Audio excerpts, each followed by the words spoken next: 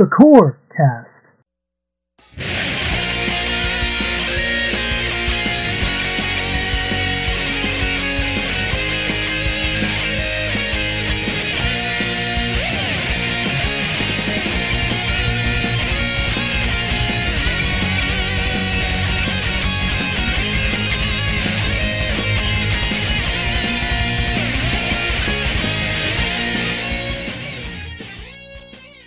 Welcome to Shoot the Corecast, the official companion podcast to the RF Generation Shmup Club.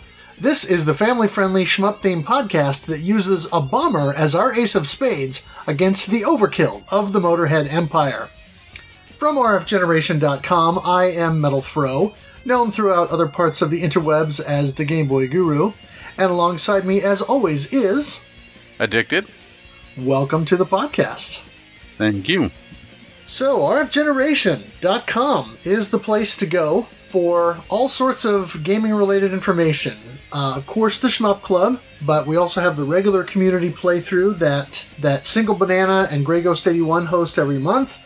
There are forums for great discussions about gaming, and there's a database where you can create a list of your games and catalog all of that. You can create a wish list and have a for sale or for trade list, and lots of great stuff there. Yeah, my favorite part about the database is the fact that it's not US-centric.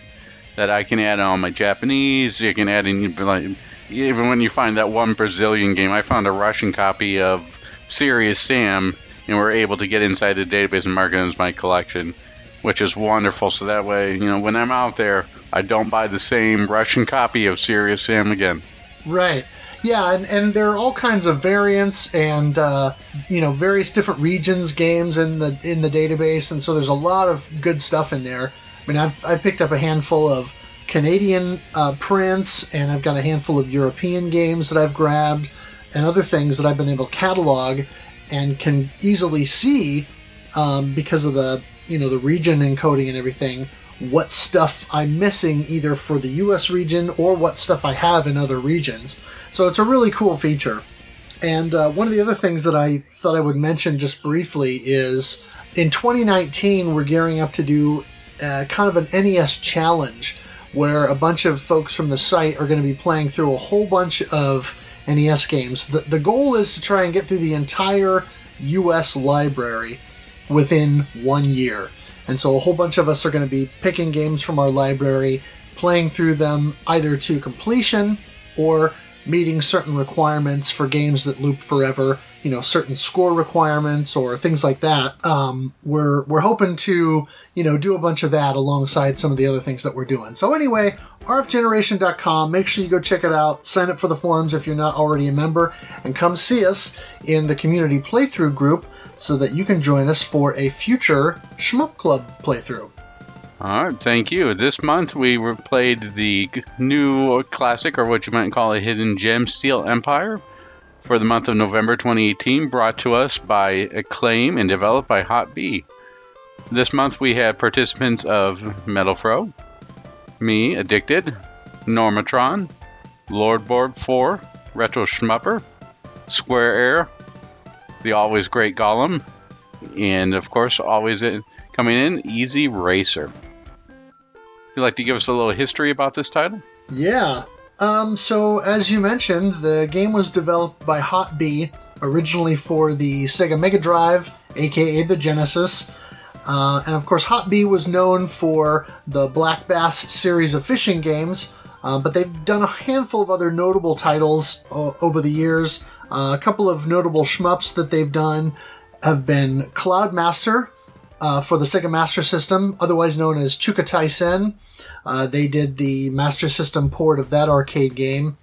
They developed Insector X for the Mega Drive and Genesis, which is another kind of I wouldn't say hidden gem, but minor classic that some of you might want to check out. And then also Over Horizon for the Famicom, which unfortunately never made it to U.S. or Western shores. It made it to Germany. Okay. There's an NES port of it. It's still at 50 hertz though, so it's not as good as the Famicom version. Gotcha. And the Famicom version is definitely worth checking out and giving it a try. It sets the foundation, which we'll be talking about in just a moment, where you can fire left or right, and for attacking enemies, and does a really good job of setting the foundation, helping to push the Famicom to its limits. Definitely worth checking out if this title interests you, the Steel Empire interests you. Okay, great to know. And then, of course, the game Steel Empire itself was brought to us in the West courtesy of Flying Edge, who is sort of an affiliate or a subsidiary of Acclaim. A couple of other notable games that Hot B developed that are not shooters are Crackdown for the Mega Drive and Genesis, Palamedes for the Famicom or NES, which I just picked up earlier this year, and Devilish for the Game Gear, which is kind of an interesting hybrid of Arkanoid and with almost some almost pinball elements. So like think of Devil's Crush Pinball on the TurboGrafx, but as a Breakout or Arkanoid type game. You had me at Devil's Crush. Yeah, exactly. It's a good game. Hot B started in 1983, and then 10 years later, in 93, they went bankrupt. Some of the former staff who reorganized under the name Starfish, or Starfish SD, they bought out the rights to Hot B's intellectual properties, and they began kind of utilizing the back catalog in the mid-2000s, which included a string of re-releases of Steel Empire, which started in 2004 with the Game Boy Advance version, and has gone on to more recently, where earlier this year they released the game again on Steam. Starfish also developed, notably, the game Heavenly Guardian, which came out for PS2 and Wii, that is sort of a spiritual successor to the Pocky and Rocky series of games. And actually, Heavenly Guardian is going to be getting a release on the Nintendo Switch very soon. So that's kind of interesting. Steel Empire is called Kotetsu Teikoku in Japan, and is kind of set in, I guess, what you would call an alternate reality 19th century, what you would call an Age of Steel. It's where steam engines are more advanced and they kind of power everything, and so it's very steampunk in its approach. Almost like a Jules Verne type future or near future that you get from there. Those of you familiar with the background with Musha or the Lest series, that brings those type of images in play, where everything is a little bit dirty, but you have that optimism that came with the Industrial Revolution. Really interesting for a shmup, and something that you don't see that often. Right. Also kind of, I would say, similar to the anime Steam Boy, although not nearly as bright and a lot more dystopian. Now, Steel Empire, I should say, brought some interesting mechanics to the table. One of the things that the game does that is somewhat unique for a Japanese-developed shoot-'em-up is that it has a health meter, or a life bar. Most Japanese-developed shoot-'em-ups have one-hit deaths, or, in the case of games like Gradius or Darius or what have you, you get a shield, but that shield can take a finite number of hits, and then when the shield is gone and your ship is exposed, one hit and you're done. With Steel Empire, you instead have a health meter, and at least in terms of the original game, you can kind of level up throughout the course of the game and grow that meter, and then there are opportunities to get back health as you go along in the levels. Life bars in shoot-'em-ups are something that some hardcore shooter fans disdain, and it is one of the characteristics of a term that has come to be known as the Euro shmup. Do you want to give us a little bit of background on kind of what a Euro shmup is? Sure. When you first hear the term Euro shmup, you think, well, it just means a shmup that was made in Europe. And while that may have been at least the initial or the base of the word, it's since become a little bit more of a derogatory term. Most people view the Japanese shmup to be a little bit more of a pure form, and they consider what the Euro Shmup or the Shmup, let's say that involve Euro Shmup would have a life bar, as mentioned previously. A lot of times it would have a store that would force you to buy upgrades. On there, you'd have different weapon loadouts on there. On the Shmups forum, someone mentioned, I thought this was a good analogy, it's like trying to take the game of poker and inject elements of chess in it, which can sometimes make it overly complicated to the point of it loses its original intent. And with a lot of stuff that you see, well, like stuff with Tyrion, and Tyrion 2000 would come across more as a Euro Shmup. And anything that would, these added complexities seem to slow down the feel or slow down the speed of the game. In a lot of people's eyes, make it seem not as pure of a single product. And in some respects, I agree on here, but I don't necessarily view having a life bar as a bad thing or this as a derogatory thing. I just think that we need to change it to something other than Euro Shmup. Maybe, strategy Shmup. We'll have to come up with a better term for that. Maybe. At least within this game, I know this game was developed to be easier, more of like a Shmup intro game. I found the life bar, particularly with the Zeppelin, to be a big help in learning some of the stages and get through the initial learning curve with this game.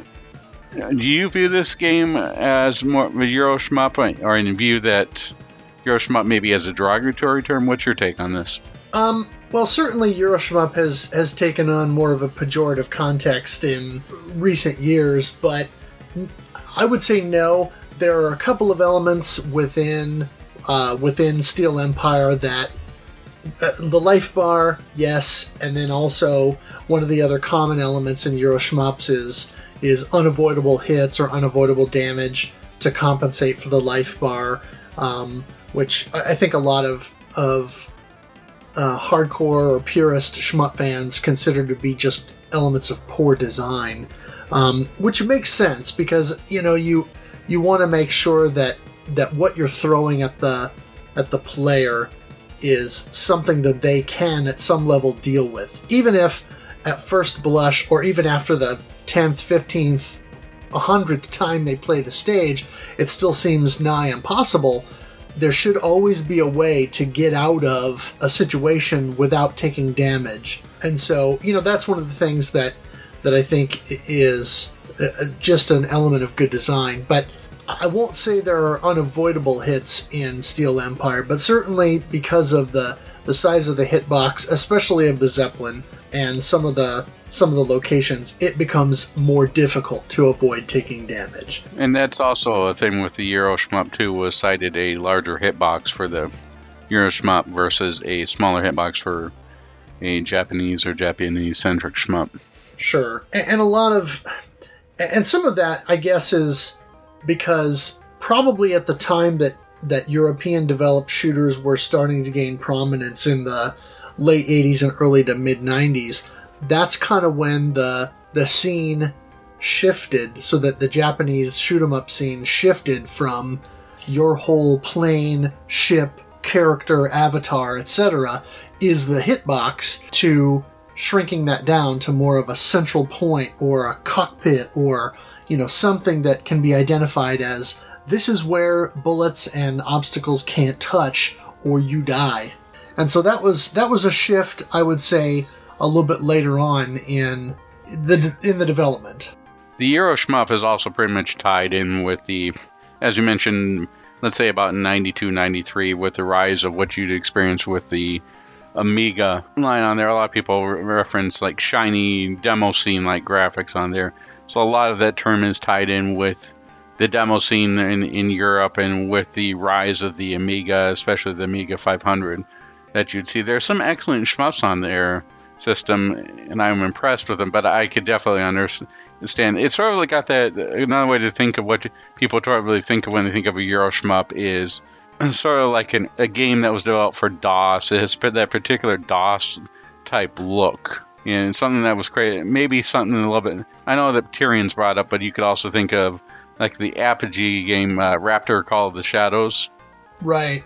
On there, that type of look. Yeah, or something like Xenon 2 or Tubular Worlds or games like that. Yeah, it doesn't mean that they're bad. It just has a very distinctive look to it that you could almost instantly recognize, as opposed to something like R-Type or Gradius. Right. So, a couple of other things that Steel Empire brings is you've got two different craft to choose from. We kind of already mentioned, but you have a small biplane, and that has a forward cannon and then also has ground-based bombs.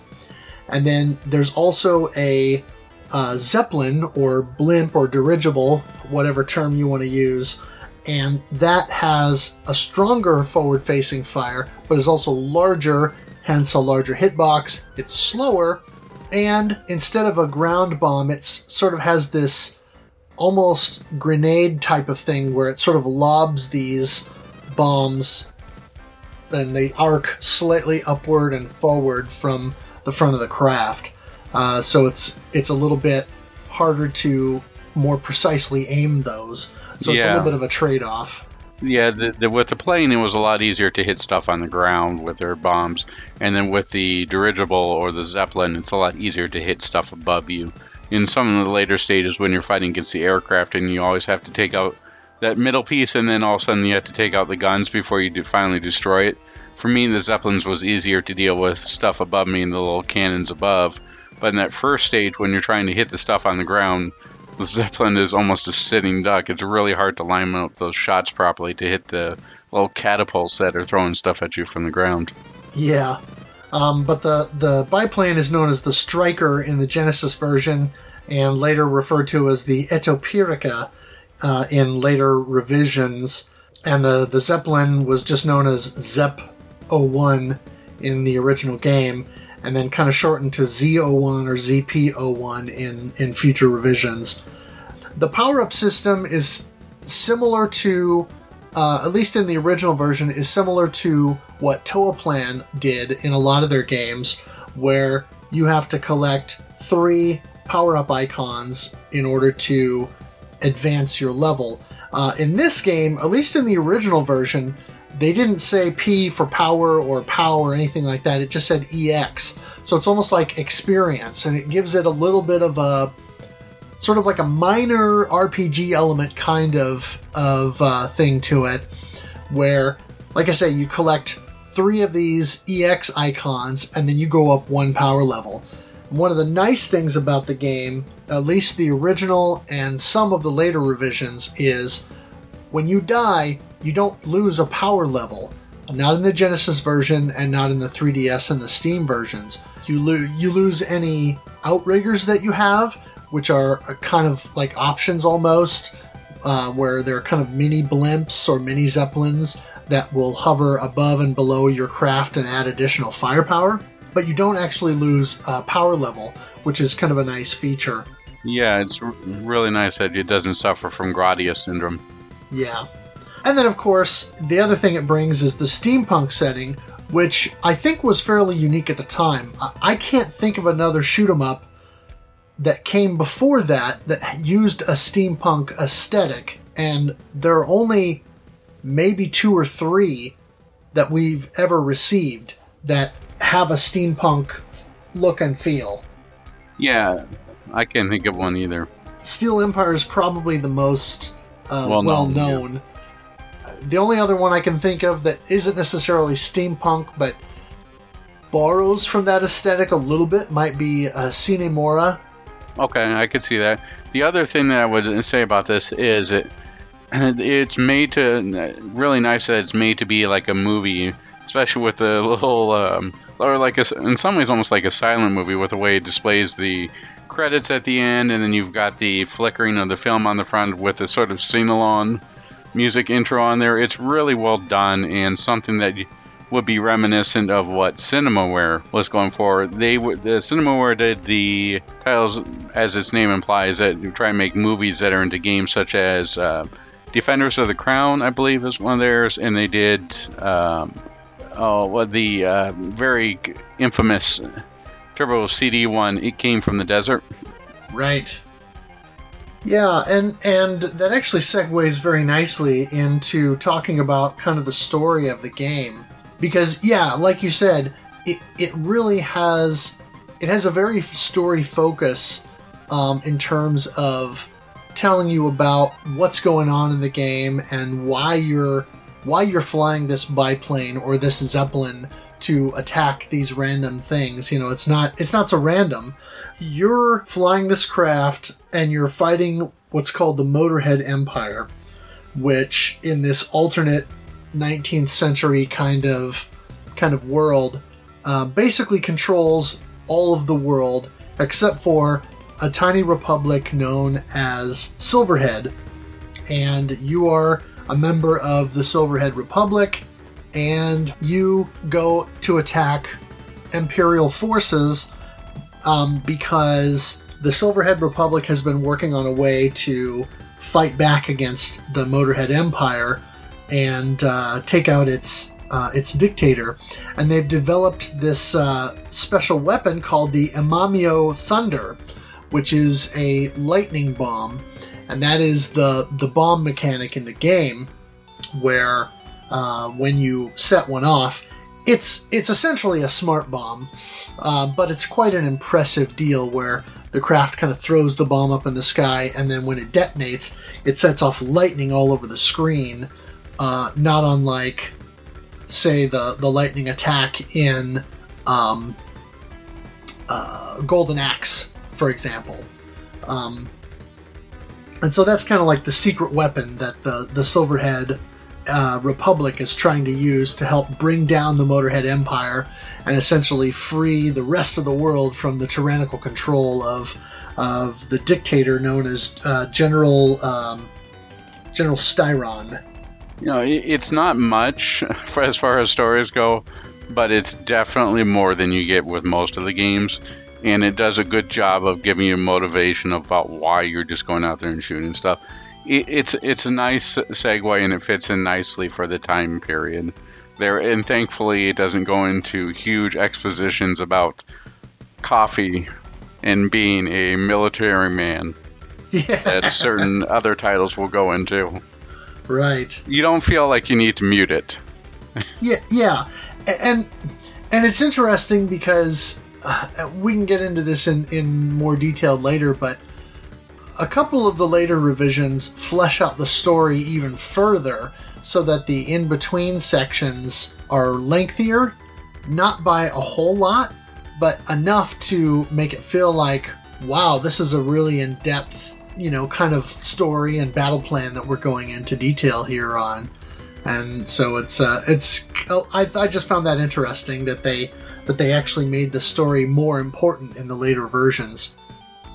It does a good job of not overstaying its welcome, but having enough there to get you motivated and understand what you're doing. Yeah. Would you like to kind of do a quick overview of the different stages?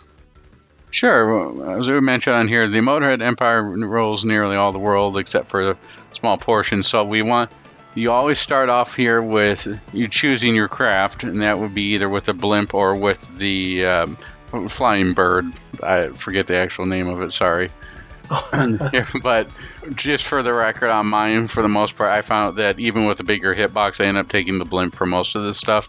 Made at least my initial run a lot easier than having to deal with the increased mobility with the bird was nice, or the plane was nice, but I preferred having a little bit more health in here. I'm not quite up to the level where I can compete with Gollum and you just yet on shmups. Alright, well, it starts off on there, in stage 1, the game takes place over 7 stages, and the 7 stages, interesting place into itself, which we'll get into in just a moment here. It starts off with you flying into the city of Rawl to destroy enemies that have overtaken the city. You can feel it from Imperial control, which, if I was flying and all of a sudden I saw a windmill come out and start firing missiles at me, I'd be like, this is pretty interesting.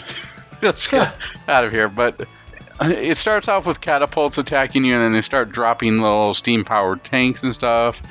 Avoid it. And then he starts launching these little missiles at you. And just see going through. In the Genesis version, at least, that's when the slowdown starts creeping in, and you really start noticing right after I believe it's like right after the second airship is done dropping the tanks. And then from there you start following the tracks as you go by up this slope until you hit you're going past the windmills and all these little trains until you encounter the big train at the end, or the boss train. Now in the Genesis version, this boss train has a big cannon that you have to sort of go up, and then you let it fire 4 shots as you're ascending, and then you can quickly sneak down and shoot its base in order to nail it off before you start going across and hitting the cannons on the top of it. And then you can finally hit the front of the train and destroy it. In the 3DS version, in the Steam version, and I believe it's the same way with the Game Boy Advance version on there, they had to negate the cannon at the back, and so the train itself becomes a lot more aggressive of an enemy. What did you experience in the Game Boy version? Yeah, the Game Boy Advance version does remove that big cannon from the back of the train. Did you notice that the enemies were a lot more, or the bosses at least, were a lot more aggressive in the Game Boy Advance version? I think they feel more aggressive because the low resolution of the Game Boy Advance screen means that everything is much more compact, and in order to keep a level of detail, of course, the sprites are bigger, so you have a lot less room to maneuver. Makes sense on there. Moving on to stage 2, we have you confronting the Motorhead forces in the underground caves of Lindengel, where they're preparing to mount an attack in Silverhead. Now, this stage in particular, I found, at least in the Genesis version, this is my least liked stage because they're trying to go for this part where, like, oh, it's dark in the caves and it's hard to see, but it just ended up just becoming sort of a bit of a mess overall for the first part of it. Really hard to see anything. Yeah, it gets a little bit of muddy because of the muted colors, and also because of the dithering effect that they use in the Genesis version to kind of simulate that sort of you're kind of off in the distance effect. I'm sure at the time it was sort of like a cool and neat effect, similar to what you see with Sonic 1 in the waterfall. If you're working off of composite, it works out pretty well. But if you're using RGB, it doesn't do any favors and makes it harder to see and harder to tell what you're doing. In fact, when I was playing through my Genesis 2 through the FrameMaster on this thing, it just was a mess. I had to switch on over to my Sony Trinitron in order to be able to see through this part. Now, as you're going through down, and you basically with the caves, you're starting out going from left to right, and then you start descending at an angle, and these rocks start falling behind you. And if you're in this one stage, I would prefer the blimp because it's a little bit too easy to get hit with those, and especially as we talk about the later parts of the stage, it makes it really hard to navigate. Yeah. Did you have some problems navigating through the rocks and having to shoot behind? This is the first time that the game actually forces you to shoot behind you. Yeah, I mean, yes and no at first, but knowing that you can shoot and actually destroy some of the rocks, I found that if I can position the ship just right to kind of destroy some of the stuff as it's incoming right away, and then sort of move down and weave through what's left, it's manageable. It's a little bit difficult at first, but it is manageable. All right. Yeah, I can understand if you get to the point where you get the pattern recognition down, you can make it through pretty quickly. Yeah, so once you get all the way down to the boss of the stage, going through a couple more of those slightly vertical shafts, you'll be reaching what's a drill. And this is the first enemy, if I remember correctly, or the first boss that really does a pounding of the homing missiles on you. It really fires off a huge amount of those. Yes. And those you can't destroy. They're not the heat-seeking missiles, so they're not coming directly toward you, but they'll go on whatever line you're at, and they will continue horizontally until they pass off of the screen. No, and the biggest problem with those is you can't destroy them with your shot, so you have to avoid them. Right, and that becomes a bit of an exercise in learning how to dodge quickly when you get these barrages of missiles coming at you. and kind of figuring out how and where to position your ship in order to avoid, the missile barrages. Yeah, it's definitely, I would say, for those of you who have played R-Type, and you start going through and you start building your comments, you're like, okay, I made it through stage 1, I made it through stage 2 and got through the worm, and then you get to stage 3 where you hit that battleship and you hit that point where like, okay, now I'm going to have to buckle down and really start learning how this game actually works. I can't just sort of wing it right now. That's sort of with the stage 2 and that boss, that I sort of felt that was a moment for this game. Like, okay, I'm going to have to start learning how this game operates. Did you feel the same way, or you? Yeah, I mean, the first stage you can kind of fudge your way through because, like you said, there aren't very many places where it forces you to shoot behind you. Stage 2 really picks that up and brings that element to bear. And then, yeah, with the mid boss in stage 2, with the barrage of missiles and all of that, it really kind of puts you on your toes and makes you learn the pattern a lot more specifically than for the first boss. And then after you destroy the mid boss, it's a race to get. I believe it goes directly into the race to get out of there. Yes, the speed trap. And the speed trap wasn't too bad, but boy, the first time you play it through that is something that is definitely a steep learning curve. I died several times on that one during my first playthrough. Yeah, I don't think it's a stretch to say that the speed trap in any version of the game is my least favorite thing in this game. It reminds me a lot of the Proteus games where you all of a sudden have to go through an angle. There's one with the toilet level. I think it's in the second level of Sexy Proteus, where you have to really watch what you're doing to manage your speed ups and know exactly where you're going to be going through. And it's exactly the same way here. It might be the hardest part of the game, in my opinion. Yeah, I think you're probably right. At least in terms of sheer movement and precision and all that. It's not Battletoads hoverbike levels of frustration, but it certainly is not what I would consider fun. It's like you have to be in a rhythm, and if you accidentally miss something, it can be hard to get back and start going again. It's like if you're playing Guitar Hero, you're going along playing a song, all of a sudden you're going through, you're in the zone, all of a sudden you miss it. Or I guess another way, and a better analogy might be with pinball. There's a lot more in common with shmups and pinball. On there, you're ready, you know the skill shot, you got everything set, and all of a sudden you miss the shot. It can really throw off your game until you get yourself going again. Yeah. So if you make a mistake, chances are you're going to take at least 2 or 3 hits. Is there anything else that you want to cover on stage 2 before we move on to stage 3? No, I mean, there's. I'd like to talk about the boss a little bit, just to say that it's interesting that the Genesis version of the game has, of course, the original bosses that were in the game, and as we mentioned with stage 1, the stage 1 end boss has that big cannon, whereas the rest of the versions don't. The end boss on stage 2 on the Genesis version is a fair bit different than the configuration that you got in every other version of the game. And I actually kind of prefer what was in the Genesis version over the later revisions of the stage 2 boss. But, we can talk about that more, I guess, as we go along. Oh, you'll have to refresh my memory on that one because I'm having trouble remembering what the differences were with the stage 2 boss.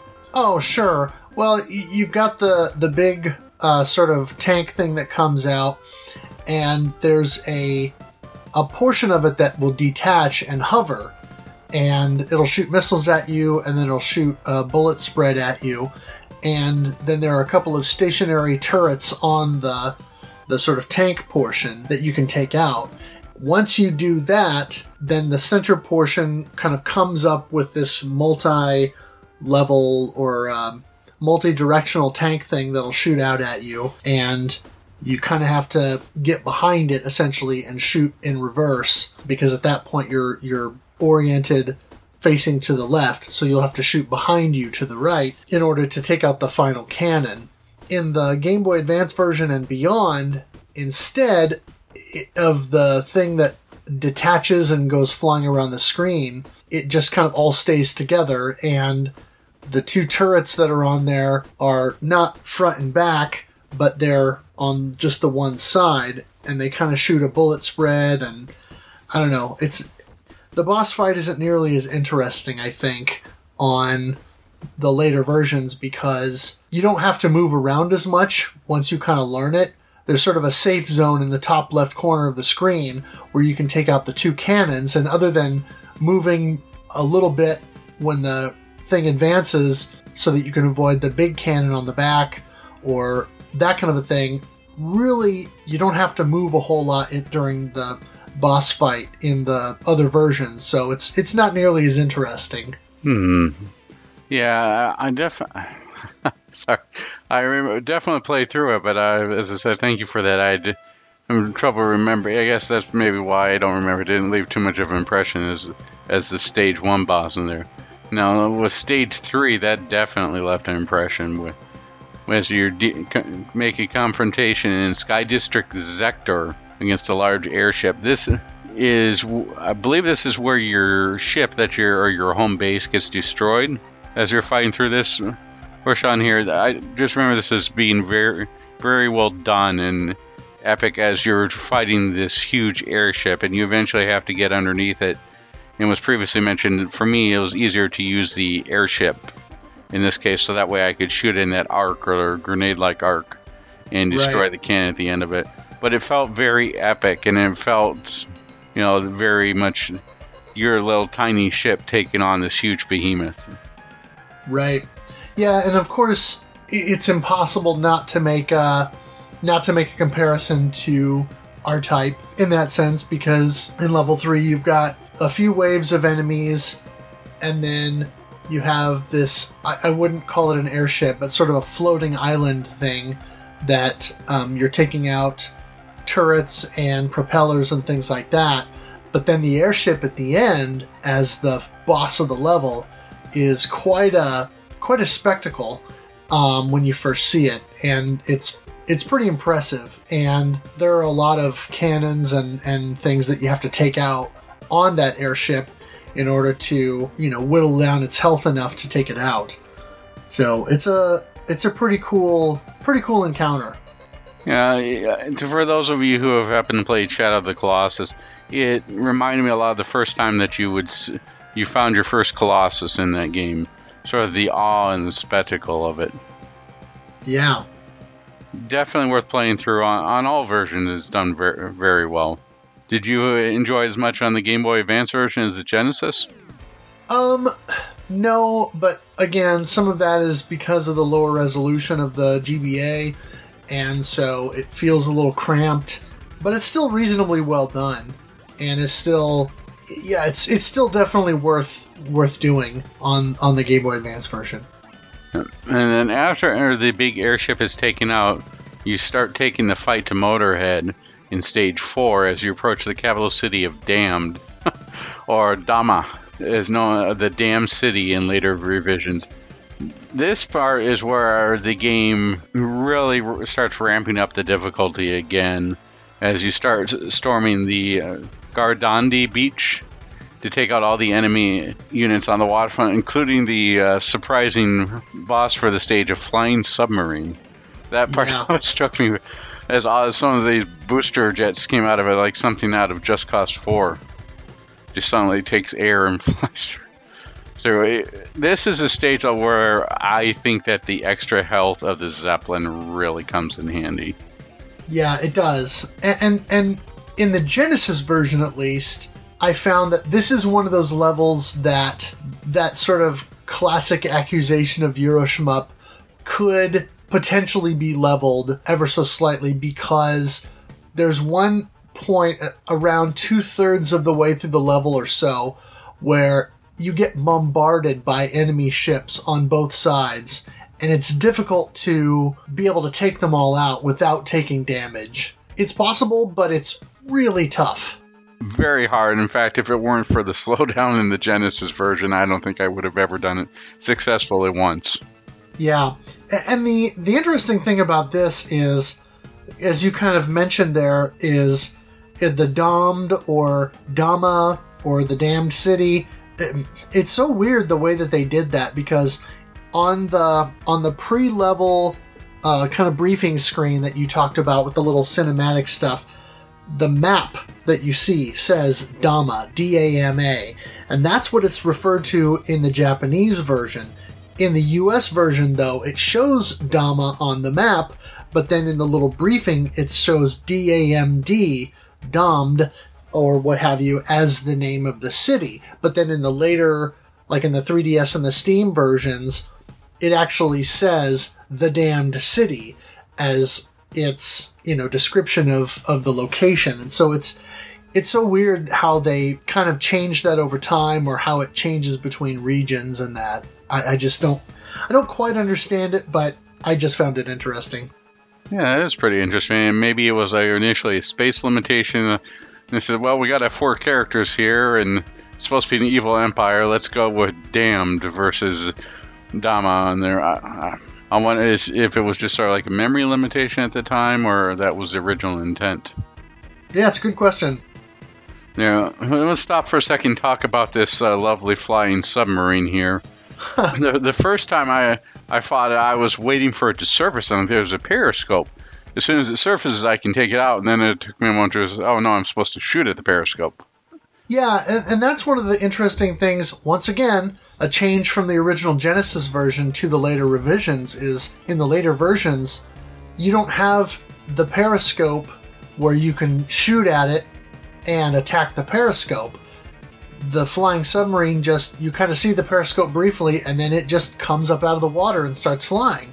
So you don't get that build-up like you do in the Genesis version. Yeah, I like the Genesis version better for this boss, definitely. But either way, I mean, it was definitely surprising to see a flying submarine, and it's one of the more memorable bosses, and definitely one of the more difficult bosses, as its mobility keeps it moving. With a lot of the other ones, you come down to a predictable pattern. This one felt the most 1942-ish, if I were dare to say, or the most random boss out of everything that was there. The one that, like, oh shoot, this thing could ram me at any moment if I choose a different pattern. Sure. Is there anything else you'd like to add on the submarine? I would say, despite the speed at which the enemy fire comes at you in the Genesis version, with the slowdown, it's more manageable. And it's also, the enemy fire is a little bit more predictable in the Genesis version than it is in, say, the Game Boy Advance version or later revisions. And so actually, I find this boss on the Genesis version, once you learn the pattern, slightly easier than the other ones. That was just me, though. No, I definitely agree. The slowdown definitely does very, like in most Gradius games, it's extremely helpful in the game for helping you stop and catch your breath and find out where the patterns are coming from. I did find out that the 3DS version that I mentioned on there, it seemed the most unpredictable as far as the bosses go with the flying submarine. Something, especially in its shooting patterns and in its erratic movement. Yeah. In Stage 6, it's the final approach on Damned or Dama, scaling a mountainside and finding the entrance to... Now, I know it says Hidden Fortress, but you're just descending a long cannon, making your way deep into the stronghold. And this part is sort of a little bit where it starts to fall apart in some respects, as you're going down this huge cannon to... I don't know. What would you just lost your airship or your home base. You're about the only person left, and your plan is to go inside a large cannon and be shot into the moon? I don't know. It just doesn't seem to flow very well. Yeah, I don't know. I kind of enjoyed the descent into the big cannon. One of the things that made Stage 6 work for me is, number one, the music in the stage is very sort of triumphant, and kind of that, it's got that military cadence, and it's upbeat, and it's almost like trying to pump you up to to really take on the enemy. I'll give you that. It's definitely not whistles and drums. Right. It definitely does more to keep... But this is the biggest stage where I felt more of the Euro shmup tagline for it. This is where there are certain things that are coming through those big pillars or blocks that have the turrets on them. Those are extremely hard to avoid, in my opinion. Yes, and that I will agree with. The other thing is, in the Genesis version especially, there's a couple of spots where when you're flying through and around these obstacles, there are a couple of spots where there's these floors that you have to destroy. If you don't have the biplane so that you have the ground bomb, or you don't have the outriggers so that you've got additional fire beneath your craft, you're going to take damage trying to destroy that floor unless you can position the Zeppelin just right to throw those grenade bombs out in front of it enough to damage that or to destroy that floor before you end up ramming into it. So yeah, stage 6 in the second half of it definitely does have some issues in terms of the game not necessarily throwing more at you than what you can handle, but with positioning of elements and enemies and cannons and turrets and things to where you really get boxed in, even on the Genesis version where you've got your kind of traditional resolution and good, normal size sprites. Oh, yeah, it really does box you in quite a bit. Yeah, this is the first part where I felt like, hey, this game's being cheap. It's not effort of, do I have the skill or lack of it? This is as I love to say regarding Dark Souls, no matter how much I get good, I am not going to get through this. It feels like this is set up to make me at least take some damage. Yeah, I would say, yeah, it does kind of feel that way. Yeah. Now, after stage 6, the game really blasts off, literally to the moon, as you chase the mad dictator and take him on, directly putting into the Motorhead Rain. Now, this stage was a bit surprising when I got to it, and I liked it at the time, but the more I dwell upon it, the less I like it. It's not quite as satisfactory ending as I would have liked. The background, like stage 4, where you've got the little bit of the lightning effects going on or something like that, was nice, and maybe that would have been my preferred way of ending this, with like a showdown with lightning going on in the background, and then maybe showing the dictator's plane or whatever it is going down in flames. But right. Instead, it's almost like almost turns into a space shooter like Gradius or something on there, with these sort of egg-like enemies that are coming through, and then all of a sudden it turns into almost the end ship that the dictator is in is almost like a Darius type, almost like it looks like it came out of Darius game with the fish type shape. Oh, sure. I know they changed that later on, so that way with the Game Boy Advance and the Steam and the 3DS version, you'd have the Game Boy version changed the last boss into sort of like an egg or more like a rocket ship to match whatever the other enemies in the last stage were. But with the Steam and 3DS versions, the little egg type enemy becomes a mid boss, and then you actually fight the dictator at the end of it.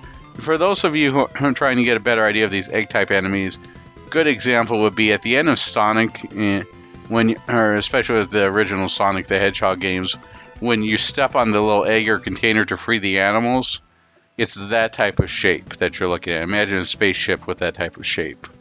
Did this seem a bit jarring for you with the way the game ends and with the last boss? We'll cover into a little bit more of the details of the end fight later, but I want to get your opinion on this aesthetics and layout of this level. No, actually it didn't. It kind of fits in with that 19th century sort of aesthetic and look and feel. It almost reminded me of, and this is gonna date me, of course, but it sort of reminded me of the video for a Smashing Pumpkins song, and I can't remember which one it is right off the top of my head now, but Tonight. Oh, okay. You know, it sort of has that steampunk kind of aesthetic, and it plays out like a silent film, and you've got these people in this sort of black and white silent film, and it's very grainy, and they take a rocket ship to the moon, and they're walking around on the moon without spacesuits, and it all is very fanciful and everything, and it kind of embodies that sort of that sort of Jules Verne type of high fantasy.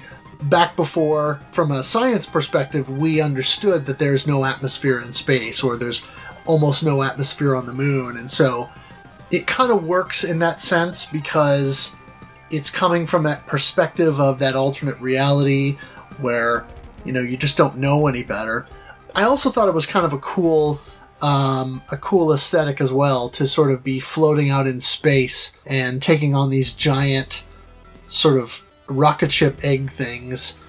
I don't know, I just thought it was a neat concept. I will agree that I don't think the payoff feels as good for the final stage because it's a lot more subdued than the earlier stages, because you're not fighting waves of enemies, you're fighting essentially 3 iterations of this sort of rocket ship booster kind of thing that has cannons and spits out enemies and stuff at you.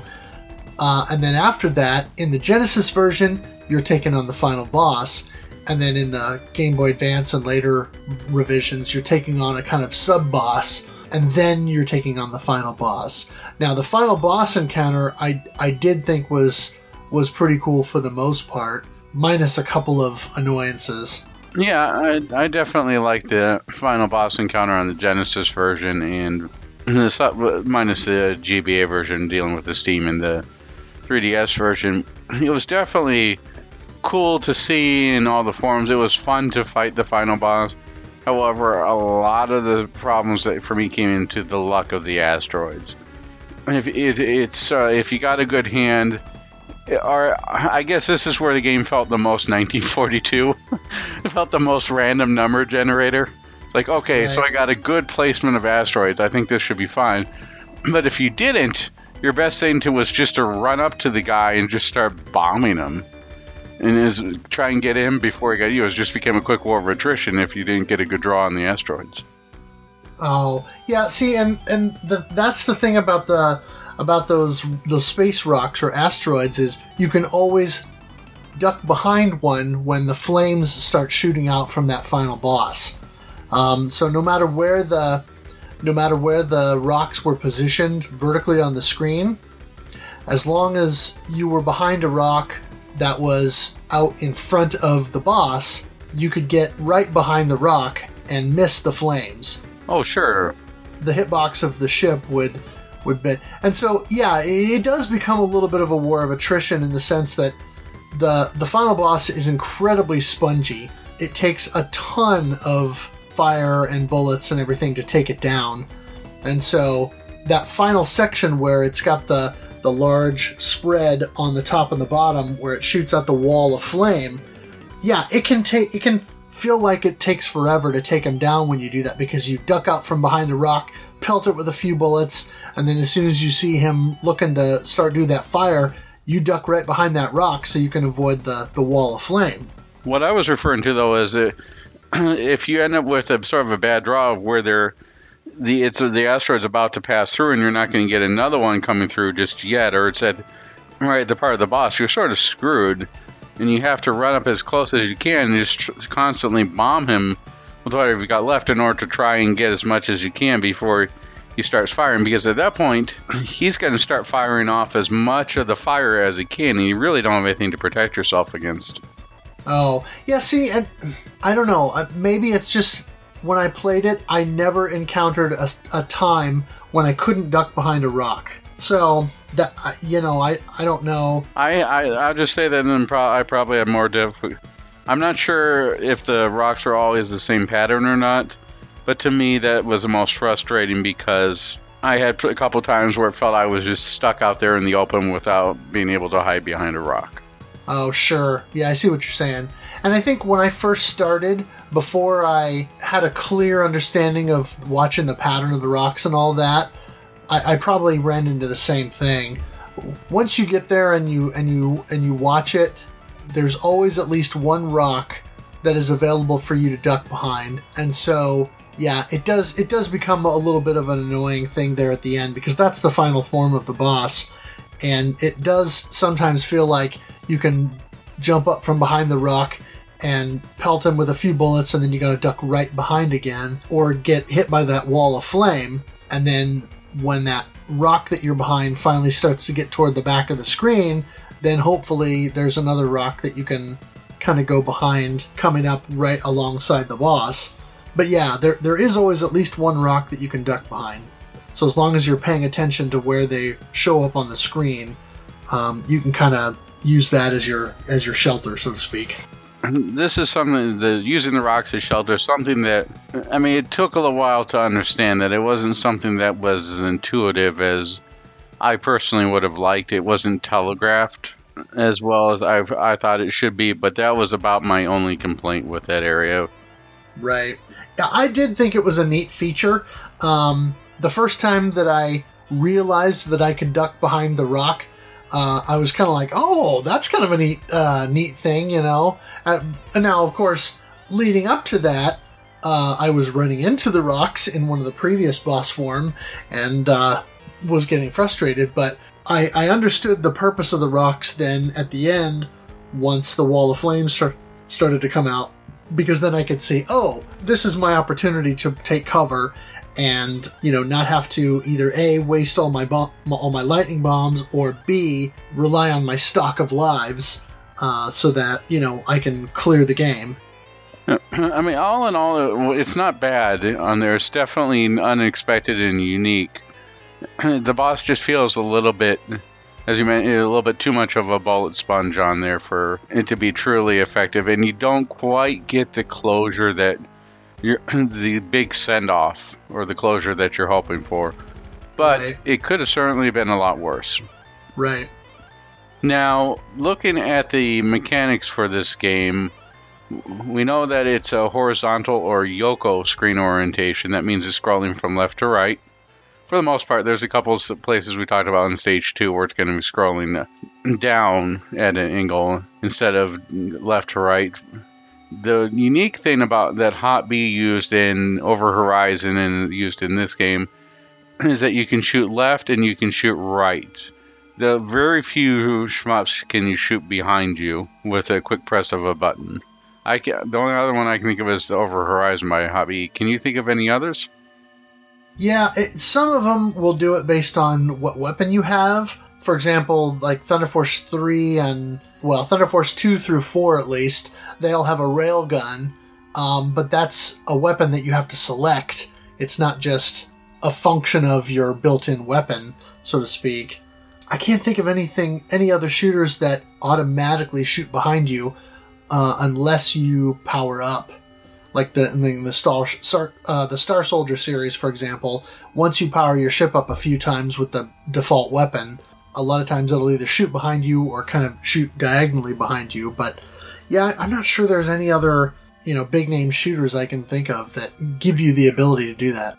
Something it's not a ship shmup, but I would definitely say you could do that with Battlemania. Oh, that's right, Battlemania. And I think Gundamonium as well maybe does that. Oh yeah, look for that in a future episode. I'm looking forward to trying that one out. Yeah. Now, for the controls, did you pretty much do... I did A for forward, B for backwards, and C for bomb. Did you stick with that scheme, or did you use something different? No, I used the default, which was A for bomb, B to shoot to the left, and C to shoot to the right. That kind of felt natural to me, because I'm holding the rightmost button to shoot right, and then right next to that to go to shoot left, so I can kind of quickly move my thumb back and forth on the Genesis pad between the two. And then if I want to do a bomb, I have to move over to A in order to do that, so that way I'm not wasting them unnecessarily.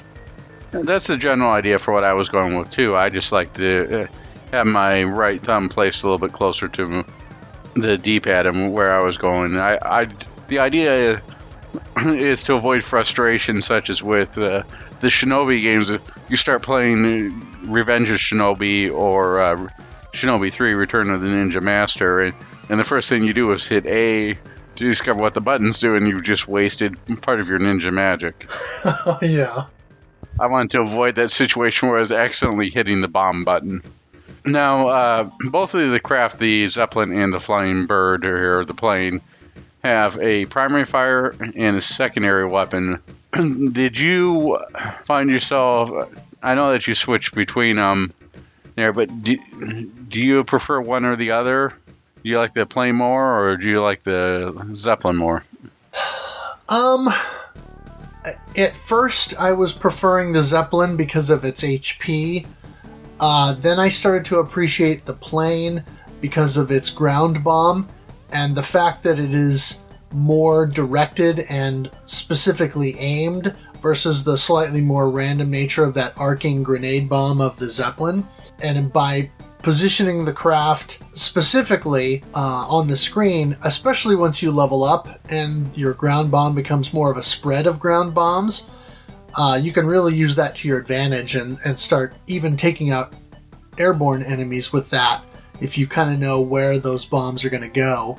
At the end of the day, though, I think both craft have strengths and weaknesses, and so that's one of the things that I like about the game, is that they're pretty balanced. Minus the whole stage 6 thing where you kind of need the ground bomb in order to shoot through the floors in the descent down into that big cannon. Otherwise, I really think that they're quite well balanced, and I was able to play through and beat the game with both vehicles doing a complete run with either or.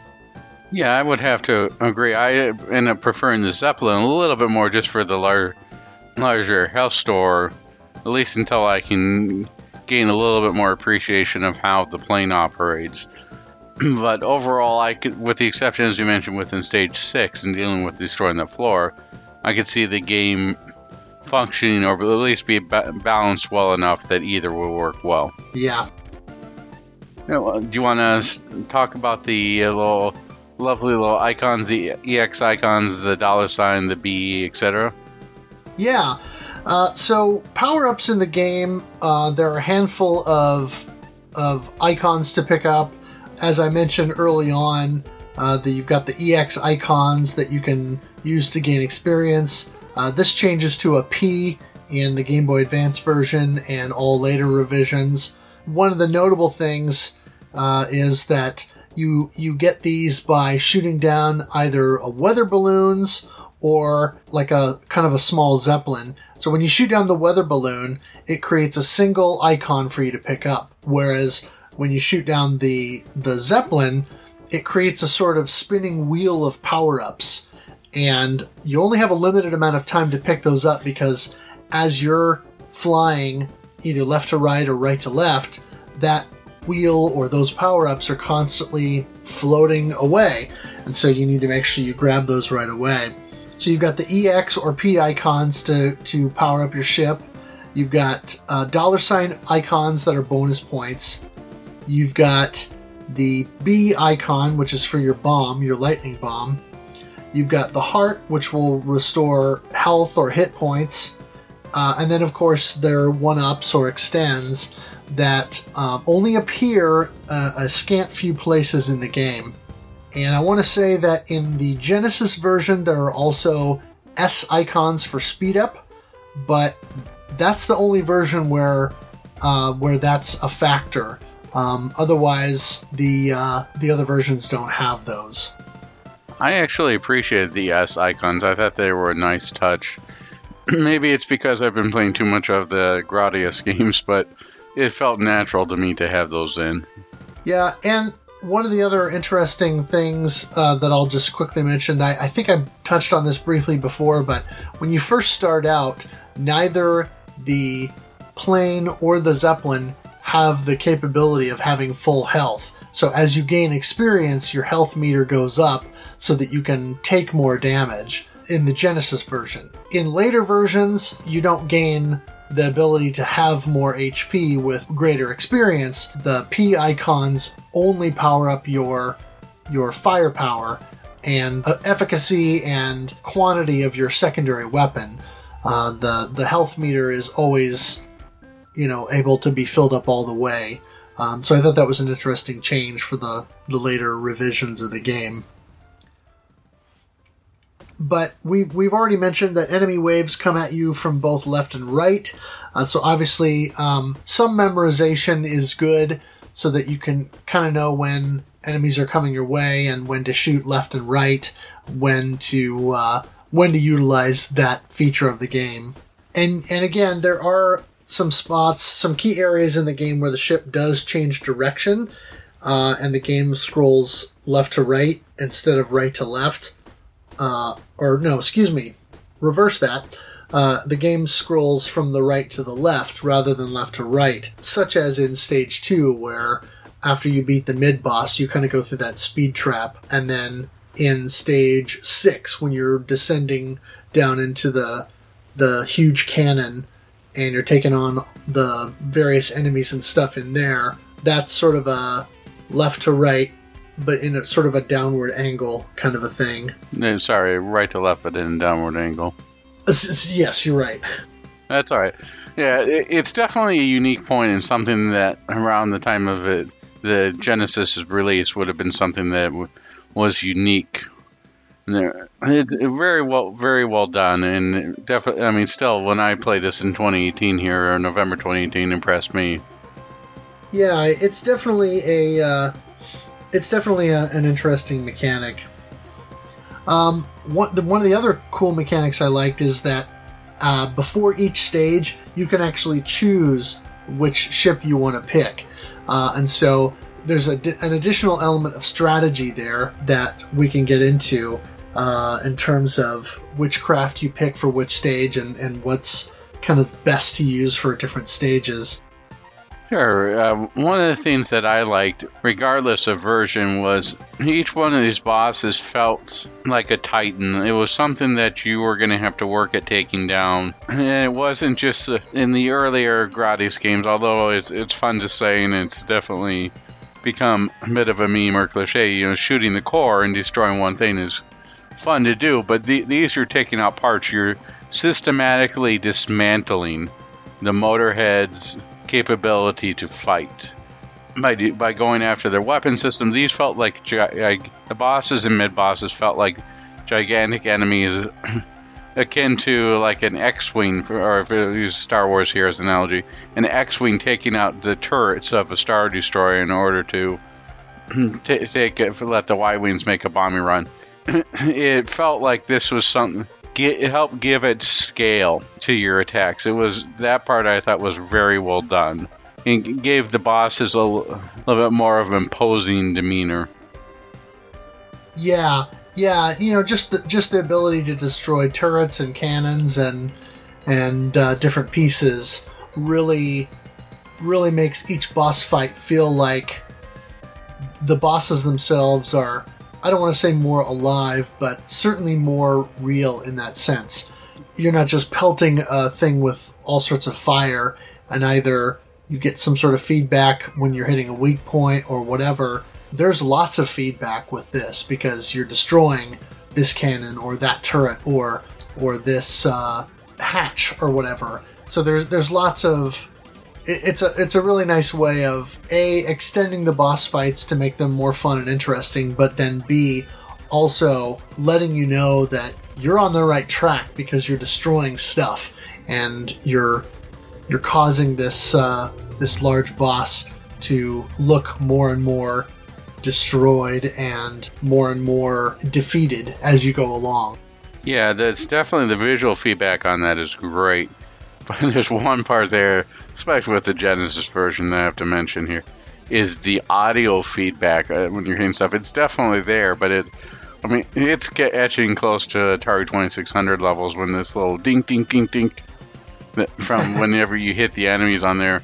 It's like, what the heck is this? I'd realize I'm hitting it, but when there's such a disconnect between the visual feedback of these destroyed pieces of these bosses and then the ding, ding, ding, ding Like, I'm not really... Sounds more like I'm shooting a BB gun at a metal plate than actually hitting this thing and making some damage. Yeah, we'll get into the sound a little bit more here in a bit. But one of the other cool things is, despite the fact that you can choose which ship or which craft that you're going to fly at the beginning of each level, as you do your upgrades, they carry with you forward. So no matter which vehicle you pick, whatever the experience level is or the power level is that your ship has obtained, that goes with you. So if you go Zeppelin on stages 1 through 4, and then all of a sudden stage 5 you decide, no, I'm going to use the plane now, whatever power level you were at, that's where you're at. And if you had the Outriggers or the options on, stages 1 through 4, and you kept it through the boss fight, you'll get those in the beginning of stage 5, for example. So that's kind of a neat feature. Yeah, well, that's one of the things that, for me, at least with the 3DS version, it started off a little bit difficult, but after dealing with all the power-ups, the game became a little bit too easy on the 3DS. I mean, especially in the fact of keeping with all the power-ups. Did you find that it got a lot easier as you progressed in levels? Yeah, once you start to learn the patterns and everything, yeah, it definitely... If you're powering up diligently through the course of the game to where by the time you reach the final stage you are either fully powered up or nearly fully powered up, then yes, it can get a little bit easy, at least on the normal difficulty. Well, yeah, it was the normal. I just was thinking a little bit more than stages of... It seemed a little bit harder, but then I guess I was thinking it was something akin to Kid Icarus, where the first couple stages are, I know it's not a shmup, but the first couple stages are really difficult. But once you get past that initial curve, the game becomes a lot easier. That's sort of how it felt with the power-up system for me. Yeah, I think there's an element of that. Certainly once you power up the ship past, level 3, 4, 5, etc., the amount of firepower that you're putting out and your ability to take out popcorn enemies more quickly definitely goes up and makes normal enemies less of a nuisance.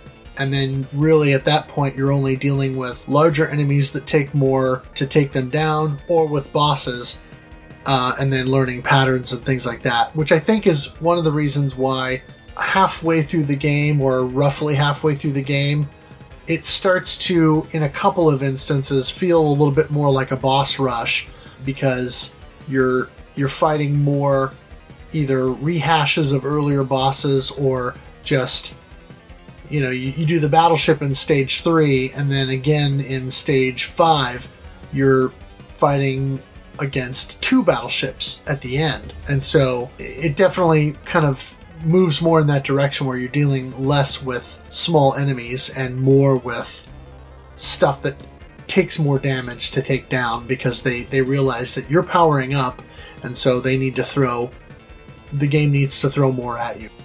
Yeah, I could definitely say they discovered that in order to make keep the challenge in the game, they had to up the ante, and now instead of you're fighting against one of them, you're either fighting against 2, or now the infamous palette swap that you used to see in JRPGs. Oh, this time it's a magic Drakey, not a regular Drakey. Or this time it's blue. Right. And it takes 5 more hits because it's blue now. Yeah, it extends it without being overbearing on here, but I realize it may be due to memory limitations or budget limitations. It would have been nice to see a little bit more variety than a rehash of it, but it's not bad for what it is. Right. Yeah, some comments from the forum on some of this. Gollum says, "Years ago, I dismissed this game as boring for having no characteristic features. Playing it now, it seems to me its distinguishing feature is the way everything has to undulate. Or to be more exact, many enemies and hazards move irregularly. Some enemies have a slow vertical aspect to their movement, as if they bob up and down. Some things shift left to right, shooting as they go, so that bullet patterns have a shifting source. This comes out more in the Genesis version. I would say that's the better version, despite the cleaner presentation of the HD version. And from Easy Racer, he says, "One thing I think is a credit to the game is how it mixes different playstyles into its levels. Sometimes the best playstyle is read and react, sometimes it's pattern memorization, and sometimes, like level 3 and 5 bosses, it's more about placement of your ship in an intricate position to do max damage while taking the minimum." Gollum also outlined some strategy for us, and what he put forth based upon, I think, a long play that he watched or some information that he found elsewhere on the net, was the optimal craft selection for each level of the game. And so it's the plane on stage 1, the Zeppelin on stage 2, the plane again on stage 3, the Zeppelin again on stage 4, and then the plane for 5, 6, and 7. Now, when I played through the game, initially I followed that pattern so that I could try and at least learn the levels and get the 1cc, which I was able to do. After I did that, I went back and I accomplished an all-plane run, and then I did an all-Zeppelin run, and then as a challenge to myself, I went back and I did what I would consider the opposite of optimal, suboptimal, where I did all dirigible except on the levels where the dirigible was best, and then I used the plane. What was your experience with this? I initially did it start out with the plane and tried to follow the guide, but I was having some difficulty. Now, to be fair, I think due to time restrictions, I've played the game a total of 3 times. And on my 3rd time through, I beat the game with using 1 continue, and that I used, for the most part, the Zeppelin. Because a little bit bigger. As I say, it's something that I consider myself a little bit of a newcomer in shmups. I know the terminology and I'm learning the terminology, but my skill level isn't where I'd like it to be. I know pretty much everybody says my skill level is not where I want it to be, but it's something that I have not had as much practice with this stuff or as much of a history with this stuff as I would like to, or someone like Gollum would have, or sure. Even with you. I'm definitely willing to try, and I've been learning a whole heck of a lot, but I can't immediately jump in and grab a 1cc on this game. Granted, this game was made for an easier crowd, someone who's not, trying to max their score in DOJ every single day. Right. But it's definitely something that you could probably do over a weekend of play. Probably get a 1cc over a weekend of play. I found the game to be good enough where I wasn't getting frustrated, but worked out pretty well for just doing the Zeppelin for most of the stages. I think I played the plane for the first stage and then did the Zeppelin for the rest. Yeah. And then by the time I got to the 3DS version was a cakewalk.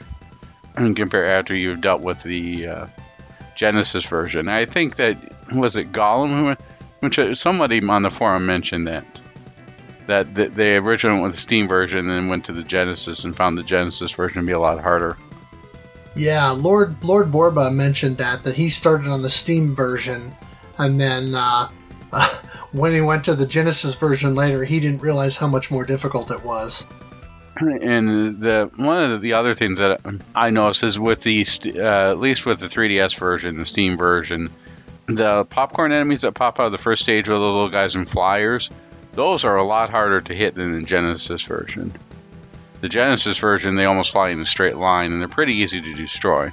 Until you get to about stage 4, the submarine stage, where they all sort of like come in and try and swarm you, like almost do a Zub Rush on you. Yeah. That one's the one that's almost impossible to get out of it without the slowdown.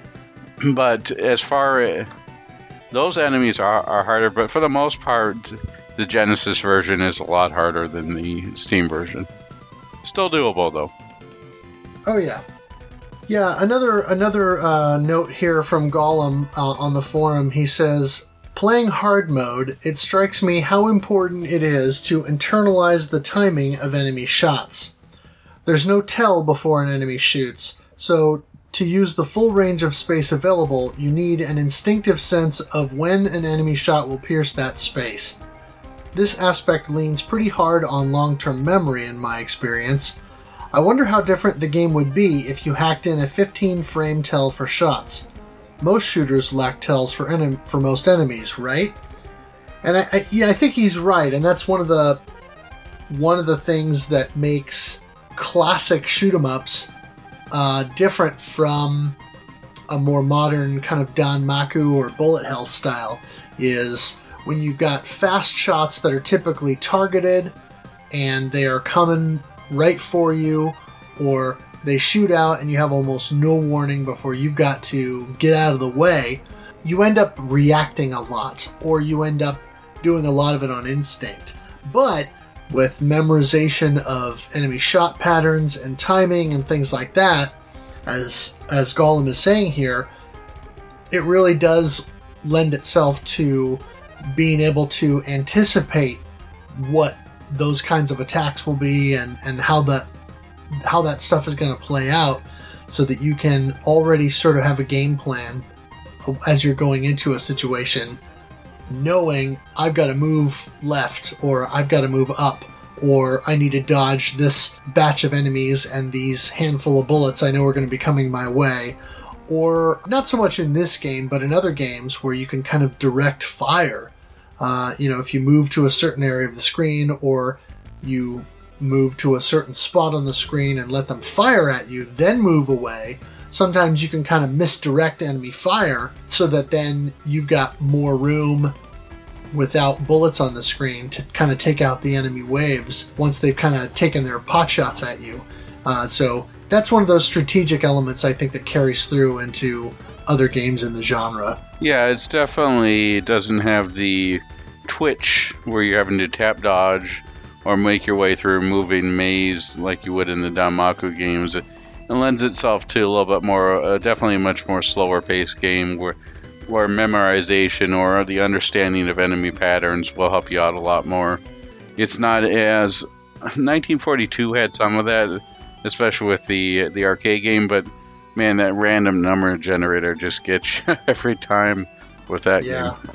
So let's move into talking about the scoring a little bit. I don't have a breakdown of the scoring in the same way that we did for 1942 because there's so many different enemy types, and so it's hard to kind of go through what the scoring is for all of them.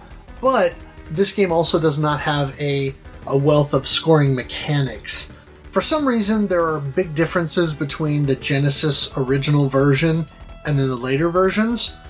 You can achieve much higher scores in the Genesis game than you can in later versions of the game. And I don't know why Starfish chose to redo that.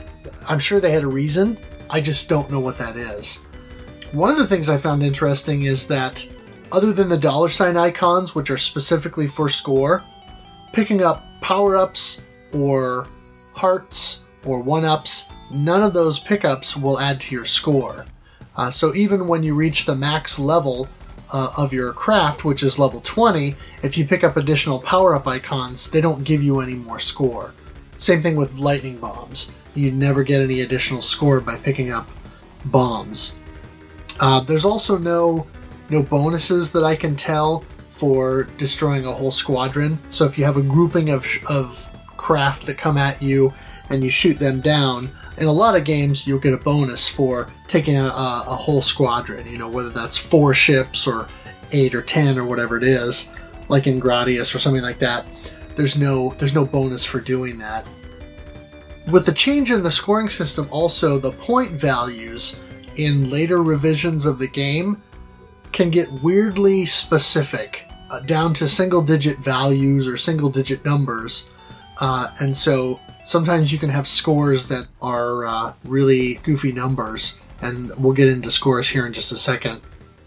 A couple things about scoring as well here is we mentioned picking apart the bosses slowly and, kind of taking them on, taking out turrets and cannons and things like that. And that's the way you want to approach a boss, especially for score, because you want to make sure that you're destroying every element of the boss. And, just to make sure that you're maximizing that. Square Air on the forum said, I kind of enjoyed this game. After 1942 twisted up my soul, though I will get my revenge clear on it one day, I was quite relieved to find out that this game is actually pretty cool. It's a little easy for my tastes, but still a fun steampunk journey. It's actually quite colorful for a steampunk game, and the usual twangy electric guitar-style Genesis or Mega Drive synthesizer is used to pretty great effect here. While gameplay earns an overall thumbs up from me, I don't feel like the game offers enough for more relatively experienced players besides going for the no miss or no bomb. The game doesn't seem to have much in the way of scoring either, so that's unfortunate. The highest scores for this game that I can seem to find are around 4.8 million. And I want to mention that I think at the time that he was looking at that, he didn't see some of the other scores out there. On the Shmups forum, particularly, they've got a high score section of their forum, and Pericles, who we mentioned last time because we used his 1942 arcade run as kind of the background sound for the podcast, he actually did a 5.5 million run on normal difficulty and scored over 6.5 million on hard. And so that was his scoring there. Pretty impressive scores. Oh yeah. Well, and one of the things that he noted when I was reading his posts on the High Score forum there is that wow, this game was really easy. I think he said he cleared it on his first try. Now, of course, Pericles is incredibly talented. If you look at his YouTube channel, he has cleared some very difficult shmups, and he's just a very skilled player. But even though it is challenging in its own way, Steel Empire definitely is an easier game than a lot of the other kind of traditional shoot 'em ups that you would find. Which it's sort of nice for it to take a little bit of a breather on here. I appreciate the fact that they designed it to be a little bit of an easier game to start with. Yeah, after the slog that is 1942, it was nice to go to something that was only 7 stages long and you could actually get through, over the course of the month. Normatron also mentioned it's crazy how the all clear and no continue bonuses add to your score, and this is true. That's a couple of the things that do add up for the score is your remaining life stock and the end level bonus that you get for the amount of health that you have left, and the all clear bonus at the end of the game really beefs up your score. And then Gollum, we were having a discussion about scoring, and he says, to your question about scoring, couldn't you, in theory, counterstop at one of the battleships? They spawn enemies infinitely, which gives you points. And yeah, I think there's an element of that where you can kind of artificially inflate your score. When you fight the battleship, I think the 2 battleships on stage 5, I want to say, one of them, they've got a thing where they'll shoot some enemies out of the back of the ship, and they'll kind of come down to the bottom of the screen and double back and take you on. And so if you don't take out the cannons and blow the hatch, so to speak, on the underside of that battleship right away, you can just sort of milk that for a while and let it keep shooting out enemies and rack up more of a score. I don't know if that's how Pericles got his high score or not, but it definitely is one way to inflate your scores. Speaking of scores, do you mind reading off some of our top scores this month? Yeah. On the Genesis version, we'll start with the normal difficulty. Easy Racer, who I didn't confirm in the thread that he got a clear, but I know this was reaching at least stage 6B, so he did get near the end of the game, and at that point he had earned 2,523,500 points. Square Air got clear and earned 4,027,200 points. Gollum got a clear on normal and got 4,596,500 points. And then I ended up with the highest score on normal with 4,782,800 points. And I want to say that was my all-plane run. Now, I think Gollum and I were the only ones who got clears, or at least the only ones who mentioned in the thread that we got clears on hard mode on the Genesis. I ended up with 5,648,200 points, and then he got 5,978,800 points. So not quite at that Pericles level, but certainly a very respectable score. No doubt about it. On the 3DS version, Gollum was the only one who shared a score, but on the normal mode, he got 1,776,681. And the Steam scores are very comparable to that, and the Game Boy Advance scoring is similar to that too. Like I say, they revamped it.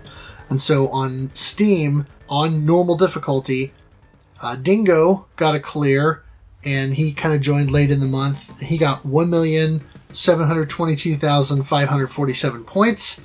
And like I say, these some of these scores have weird, odd numbers at the end because of the change in the scoring. Lord Borba got 1,762,014 points. I was able to get 1,773,664 points. And Normatron, his screenshot, wow. On normal difficulty, he got 3,109,050 points. I have no idea how he pulled that off on the Steam version on normal difficulty, but that was very impressive, I thought, and certainly blew the rest of us out of the water. That's quite an impressive score there. I wonder if he milked the planes. Yeah, that's a good question. There. Moving on, looking at the graphics for it, although it was brighter than what you normally expect out of a steampunk, it still had dark, muted colors and tones. Give the game a very lived-in or very industrial feel, and it matches very well with the steampunk aesthetic that the game was going for. Even with the re-release, when it's a little bit more bright and colorful, it still does a pretty good job of giving you a very lived-in world. Yeah, I would agree with that. With the Genesis version on there, sometimes, especially with Stage 2, with the dithering, it can make things a little bit too hard to see at times. The enemy designs were really well thought out and done. I mean, yeah, they were repeated a couple different times, but they were unique and didn't go, hey, that one's copy and pasted from R-Type, or hey, I've seen that one before. They were definitely stuff that was unique to the game and looked like it fit the world. The only parts where I thought they improved on a little bit were I liked the redesign of the mid-boss at the end of Stage 7 to fit in with the Game Boy Advance version. That was the final boss, but then became the mid-boss for the 3DS and Steam version. I liked that design it fit in more well with the theme of that level. Here, we already talked about the original dithering in Stage 2, and Easy Razor made a comment on the graphics. And finally got to try it out today after getting the Genesis back out. Getting stuck on the second half of Stage 2, but loved the aesthetics of this title so far. And I wholeheartedly have to agree. It definitely gives the effect of a built-in world and something that you would see at a theater right after you saw maybe King Kong or something. Does a really good job at world building, and the visuals are top-notch. Yeah, I would agree.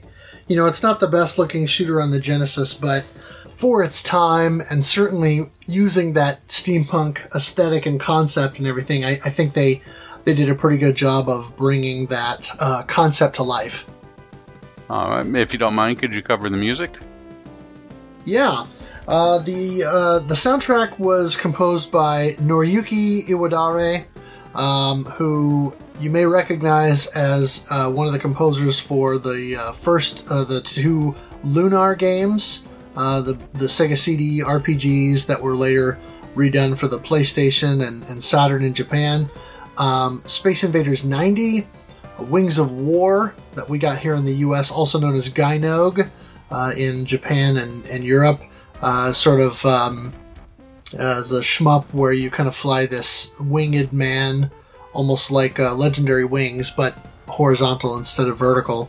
And then also Gley Lancer, a bit of a famous Japan-only Mega Drive shooter. as well as Yoshiaki Kubotera and Isao Mizuguchi. Overall, I feel like the soundtrack is pretty catchy and reasonably memorable. I know that I've had several of the tunes from the game stuck in my head since we started playing it, and certainly as I'm playing the game, I feel like the music ebbs and flows nicely to fit the atmospherics of the level. It's interesting because the music covers so many different styles. You know, in the first level, you kind of have this sort of tentative, military cadence kind of thing, and it's sort of like, getting you into this mode of battle. And then the boss music is upbeat, kind of has a minor key kind of feel to it. Stage 3 begins with this sort of melancholy tone and this real down tempo sort of thing. And then halfway through, when you start to take on this sort of flying island thing, it totally shifts gears and goes into almost like the Genesis equivalent of power metal or something like that. Then you've got that sort of bright, hopeful military cadence music in stage 4, and stage 7 with the kind of spacey music, and kind of an interesting off-kilter rhythm and melody to it. It's all very interesting and really a lot of different styles and kind of a different feel throughout the game. Also, the map theme is very catchy, and I found myself humming or whistling that quite a bit, because of course you hear it between every level. Yeah, the music definitely does a good job of not becoming one note or one theme. And especially the original song or the title song is definitely an earworm that I've been trying to get out of my head for the past month. Yeah, and it's interesting that on the title screen it actually shows, the musical notes and the bars and so forth as kind of showing you how you would play the song. And they carried that over into future revisions of the game as well, which is kind of a neat touch. I can't think of any other game that does that. Yeah, it definitely adds into the whole this is a movie feel that the game is going for. Yeah. Like, it's almost like this is a silent film, and the accompaniment here is how it's almost like instructions for, hey, guy playing the piano in order to give music to this movie. Here's what you need to play. Yeah, almost like since some of the in-between stuff kind of has that silent film sort of vibe to it, almost kind of has that effect as well. As far as the sound effects, unfortunately the sound effects don't, in the original version, they're not as good. They're very muted and very weak compared to the music. The sound of your shots is this sort of weird sort of whiff sound, it's not very strong. I like that it's not overly annoying or overly loud, but at the same time it kind of goes too far in the wrong direction. The grenade bombs or the ground bombs, they have a very muted and quiet effect. A lot of the explosions aren't very loud, and so the sound effects, I don't know, it's just kind of weird with the original game. Now with the re-releases, the sound effects, I think, almost go too far in the other direction.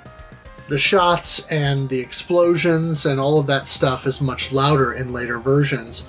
But I know, especially when I was playing on the Steam version, I actually had to go into the menu and turn the sound effect volume down because the sound effects were so loud and booming that they were overpowering the music.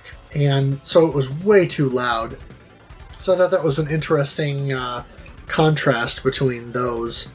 And of course, the voice samples on the original are scratchy, and so before every level, or before most every level, you're told "good luck," or "good rock," and then there's like a countdown that voices right before stage 7 when you launch out of that big cannon. that you descend into in stage 6. There's a countdown, and the voice samples are really scratchy on that. They're cleaned up a little bit. They're different samples for the Game Boy Advance than the original Genesis version. And then I think for the 3DS and Steam releases, they probably took the same recordings, but instead of having them highly compressed for the Game Boy Advance, they just used, I guess, cleaner copies of that. I think that we can both agree that the Game Boy Advance, with its minimal sampling, is probably the worst sounding version out of all of them. The 3DS version isn't too bad. The machine gun fire becomes a little bit muted because everything is just so. It becomes like a Michael Bay movie because everything around, you got explosions everywhere, and it just takes as you mentioned, takes a precedence over the music. But even your own shots, you don't hear the rat-a-tat-tat or the good sound effects of your machine gun as it fires out from the plane or the Zeppelin. That is definitely a lot more muted than it. And I can't remember what the sounds were for the machine gun in the Genesis version, but I know that the sound cues that you're actually hitting was definitely muted. It's almost like a thud in the Genesis version. Yeah, Easy Racer mentioned, he says, on a negative, not a fan of the bubbly sound effect when you deal damage to enemy ships, but so refreshing to have nice, fully composed background music after playing 1942 for a month. Amen for that one. Yeah, the whistles and drum beats are enough. Yeah. And Gollum also says, responding to Easy Racer, says, you can say that again.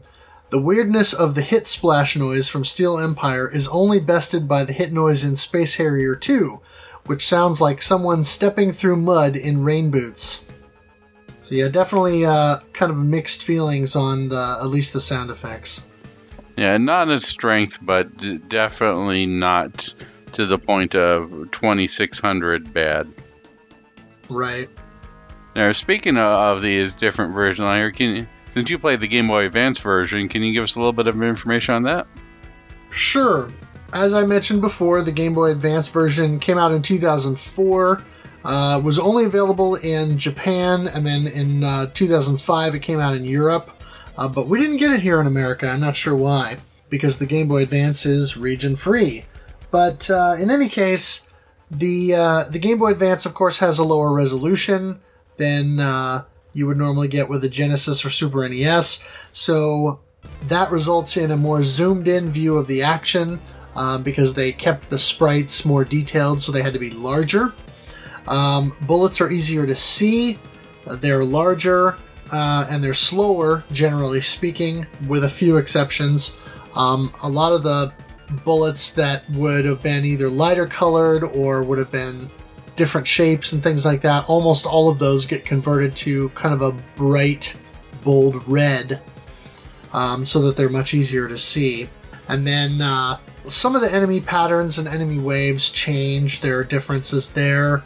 The graphics are a lot brighter, as we mentioned. Yeah, the graphics, I assume, are a lot brighter. And that was done with a lot of Game Boy Advance games, too. If you take a look at Blackthorn on there, it's so much brighter, where the fact that if you're using a backlit, you're almost like burning your retinas. The reason why they did that, or at least most likely the reason why they did that, is because the original Game Boy Advance was not backlit. So I'm assuming they're compensating for the lack of backlighting or front lighting there. Right. And two, if you were going to translate the Genesis game over to the Game Boy Advance without a backlit screen, like you would have with a television where, it's all light source, that kind of muted color scheme on the Genesis version would not work well on a non-lit screen for your Game Boy Advance. So that was a necessity for them to do that. Enemy missiles and some projectiles can now be destroyed, which makes the game easier. Notably, like I said, missiles, but also even in the first level, if you're using the plane, for example, and you've got the ground bomb, the little turrets and cannons and tanks that are on the ground, when they're shooting bullets up at you, your ground bombs can destroy those bullets, which is very odd. And so it makes some spots a little bit easier. One thing I noticed right away in the first level is when you've got those larger ships that come in from the left side of the screen that drop and kind of parachute down these smaller steam tanks at you, if you get up right next to them and you're shooting behind you since they're coming up toward you, your ground bombs, because they shoot down and forward at a higher angle than in the original, those ground bombs can hit those ships as they're coming towards you, and so 3 or 4 of those, and you take those guys out much quicker. So it's interesting that they kind of adjusted that angle there as well, but it does make the game easier overall. And Gollum commented on this and said, "Hey, how come lots of projectiles are destructible in the remake are indestructible on the Genesis?" And he's right about that, because certainly the ability to shoot down all the missiles and a lot of those things does make the later versions, I would say, significantly easier for the most part. Already mentioned that the EX icon in the original is replaced with a P icon, but you still collect more than one to power up. And in the Game Boy Advance version, it's on a sliding scale. So in order to get from level 1 to level 2, you collect one P icon. To get to level 2 to level 3, you collect 2, 3 for 3, 4 for 4, etc. So it's an interesting thing. The Game Boy Advance version is also the only one where when you die, you actually lose power. So you go down one level when you die. This becomes especially maddening in the later levels. So you really need to learn the patterns of enemies and bullets and bosses and all of that early in the game, so that when you get 4, 5, 6 levels into the game and you go up in level by 4, 5, 6, 7, 8 power levels, you need to make sure that you are staying alive, because if you're not and you go down a power level, you're going to find that those enemies are a lot harder to take out because you just don't have as much firepower. So it makes the Game Boy Advance version, at that level at least, feel a little bit unnecessarily punitive compared to the other versions. Yeah, it brings back the Gradius syndrome on there, where you're going great and then all of a sudden you get hit once and then you're back to square one. Yeah. There are fewer bombs for you to pick up, and also fewer chances to earn 1-ups. That's something that we didn't mention in the original Genesis version, is there's a couple of times in the game where you get kind of a swarm of enemies that'll come at you from all sides. And the best thing to do is to fire off a lightning bomb when you've got multiple on the screen, because about half of the pickups that they throw out will be bombs, and then also possibly a 1-up, possibly a heart, possibly a power-up icon. And so there are a couple of opportunities like that where you'll be able to bomb. You'll be able to expend 2 or 3 bombs, but you'll gain back that and more, and then also have the ability to earn other things. And there's less of that in this version. We mentioned major changes to the scoring system, much lower overall scores. Compositionally, the music is the same, but the arrangements have been changed for the Game Boy Advance version, and of course they're a lower sample rate, and so the music it just sounds a little bit, I don't know, tinny, or a little bit, I don't know, it just doesn't sound as good as the Genesis version in my opinion. Yeah, I don't think you'll find anybody who praises the Game Boy Advance's sound chip. It's notorious for not sounding this, especially with the Super Nintendo ports, as well as the originals. Yeah, there are companies who have done great things with it, but yeah, I think overall, most everyone kind of took the easy way out. And there are changes that we kind of already touched on, like some of the bosses have different patterns and different things like that. You know, Stage 1 boss doesn't have the cannon anymore. Stage 2 end boss has a different pattern configuration. The flying submarine, you don't shoot the turret or the periscope anymore. It just comes straight up out of the water, and so a lot of that stuff has changed with the Game Boy Advance version. And then, as you mentioned, the new final boss in the Game Boy Advance version, which then kind of becomes a sub-boss in the 3DS and Steam versions. you played the 3DS version. I did not get a chance to play this version. So tell us a little bit more about that. Yeah, for those of you who have played the Steam version, the 3DS version is pretty much just a portable version of the Steam version. I liked it. I thought it was very well done. The resolution was more in line with the original version, but made to fit within the 3DS's aspect ratio. So I didn't feel like it was zoomed in like you found with the Game Boy Advance, or what you'd see on a Game Gear versus a Sega Master System game, those type of conversions where, in order to make sure that you can see what you're doing, instead of dealing with smaller sprites and everything zoomed out, everything is zoomed in to make it a little bit more reactive on here. Everything flowed. I didn't feel like I was being hit from something I couldn't see that was coming quickly off screen. Worked well. The graphics were redrawn, as you'd see with the Steam version. The map screen being level intros were all nicely done. The only thing I didn't quite care for, and I think I mentioned this already, was some of the popcorn enemies, like the little guys in the floating, almost like rowboats or whatever, the floating balloons at the beginning, the little popcorn enemies. Look like little monks. Those are really drawn a little bit smaller than I would have liked, and was a little hard to see and avoid. Especially with the read-on one. The original Genesis version, they would always come from right to left or left to right. In this one, they're always come up at like an angle, and it made it a little bit hard to avoid, especially with their smaller size. But I did like the improved sound effects and musical score. As much as I like the Genesis version, this one came really close to beating it out. Almost. Yeah, and actually the score for the 3DS version, I want to say I was reading somewhere that it got a CD release. Nice. We'll have to find that. I'm sure it's probably like $70 on Discogs or something, but we'll have to track it down.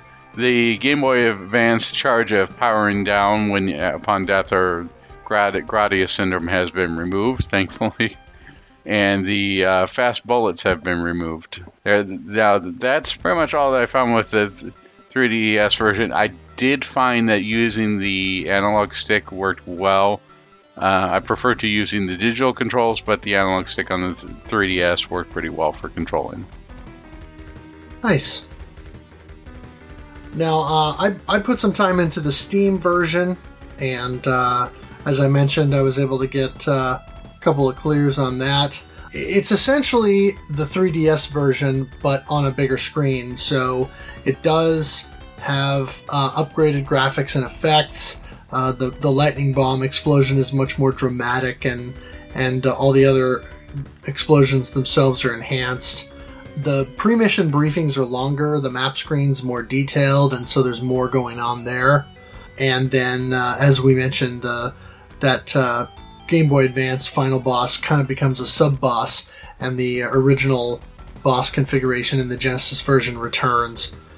One thing I noticed when I was running this on my computer here is I've got a Windows 10 laptop that I was running it on, and for some reason, when I tried to run it full screen, it would overscan, and so I would only get about the first, I would say, 2/3 to 3/4 of the screen horizontally, and I would only get 80 to 90% of the vertical aspect ratio. The top and bottom would be cut off. And so when I was playing it on my Windows 10 laptop, I had to play it in a window.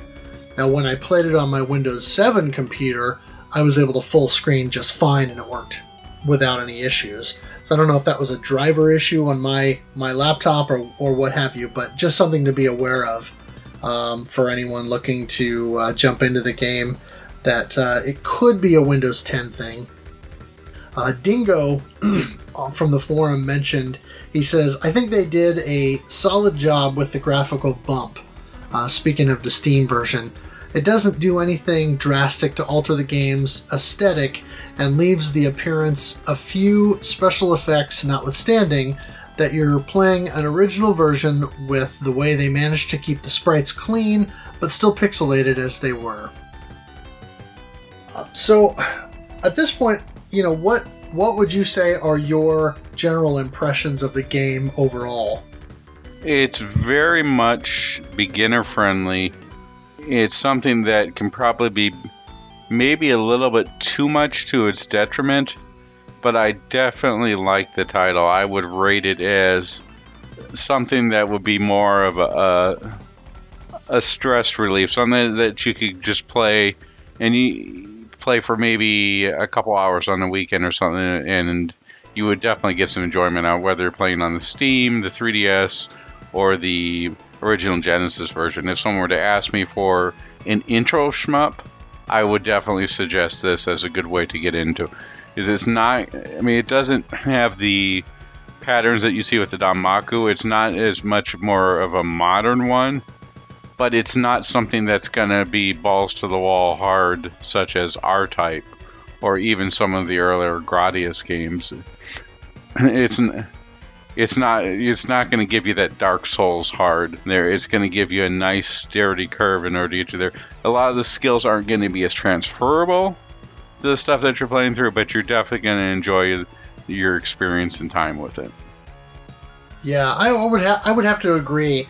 I think you're right in the sense that the original Genesis version, when you're playing on normal difficulty, is a good entry-level shmup in the sense that, yeah, you can probably, if you have a decent amount of skill, you can probably get a clear on it in a weekend.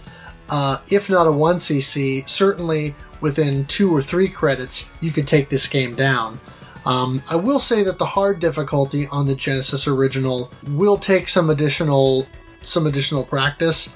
I wasn't able to get that done within the course of the month, but it is something that I could see myself going back to do. The Game Boy Advance version, I think in part because of the resolution being so low and everything zoomed in, but also because some of the changes they made, the Game Boy Advance version is a little bit more difficult. So if you're looking for more of a challenge, that could be the way to go. The caveat to that, I would say, is be prepared for some frustration because of some design choices that they made. The Steam version is easier on normal than the Genesis version. However, when you beat the game on normal and you 1 credit clear it, which should be relatively easy for most anyone, you unlock the extremely hard difficulty, which is insane. There are bullets everywhere, and you absolutely get spammed with enemy fire. I was able to make it to stage 2, and that's it. So if you want a sort of Iron Man type of challenge in a shoot 'em up that you might otherwise think is an easy game, play the Steam version on the hardest difficulty, because it will punish you. Oh, no thank you on that one. Wow, that does sound pretty hard. There. Now, we got a couple impressions from the forums here. This one coming from Square Air. He says, always bomb the helicopter drones that appear near the end of stage 5 and 6, right before their respective bosses. These drones are too resilient to effectively destroy your normal shot, but a single bomb will take out all the drones on screen. You want to do this because they drop a plethora of goodies, including power-ups, options, points, life recovery, bombs, and even 1-ups. You will usually gain more bombs than what you spend on destroying them, so this is a risk-free way of loading up on resources late game, and you should never miss this. I agree. It's one of those things that you're a little bit hesitant to use. It's like, okay, do I really want to use these bombs now, or do you want to save them up for the bosses and what you'd typically be using bombs for? But here, the risk-reward situation definitely is more into the reward, and will definitely help you get through those late-game sections, especially when we're dealing with the not the hard-to-destroy floors in stages 6. Yeah, I would agree. Gollum on the forum says, I remember this game being mind-numbingly boring, so I was all ready to post and complain. But now that I've tried it again, I can't clear stage 2, so I'm excited to get back into it. I'm also surprised to hear the advice to switch crafts. I always figured you would want to stockpile experience all on one vehicle. And of course we mentioned that your experience carries over with you, which is one of the things that makes that so convenient. There. All right, we've got another quote from Easy Racer. I am curious, did anyone else have level 2B remind them of Battletoads Turbo Tunnel to a degree? I know it's not near the difficulty, but for the first time in 2B, I was instantly thinking of that.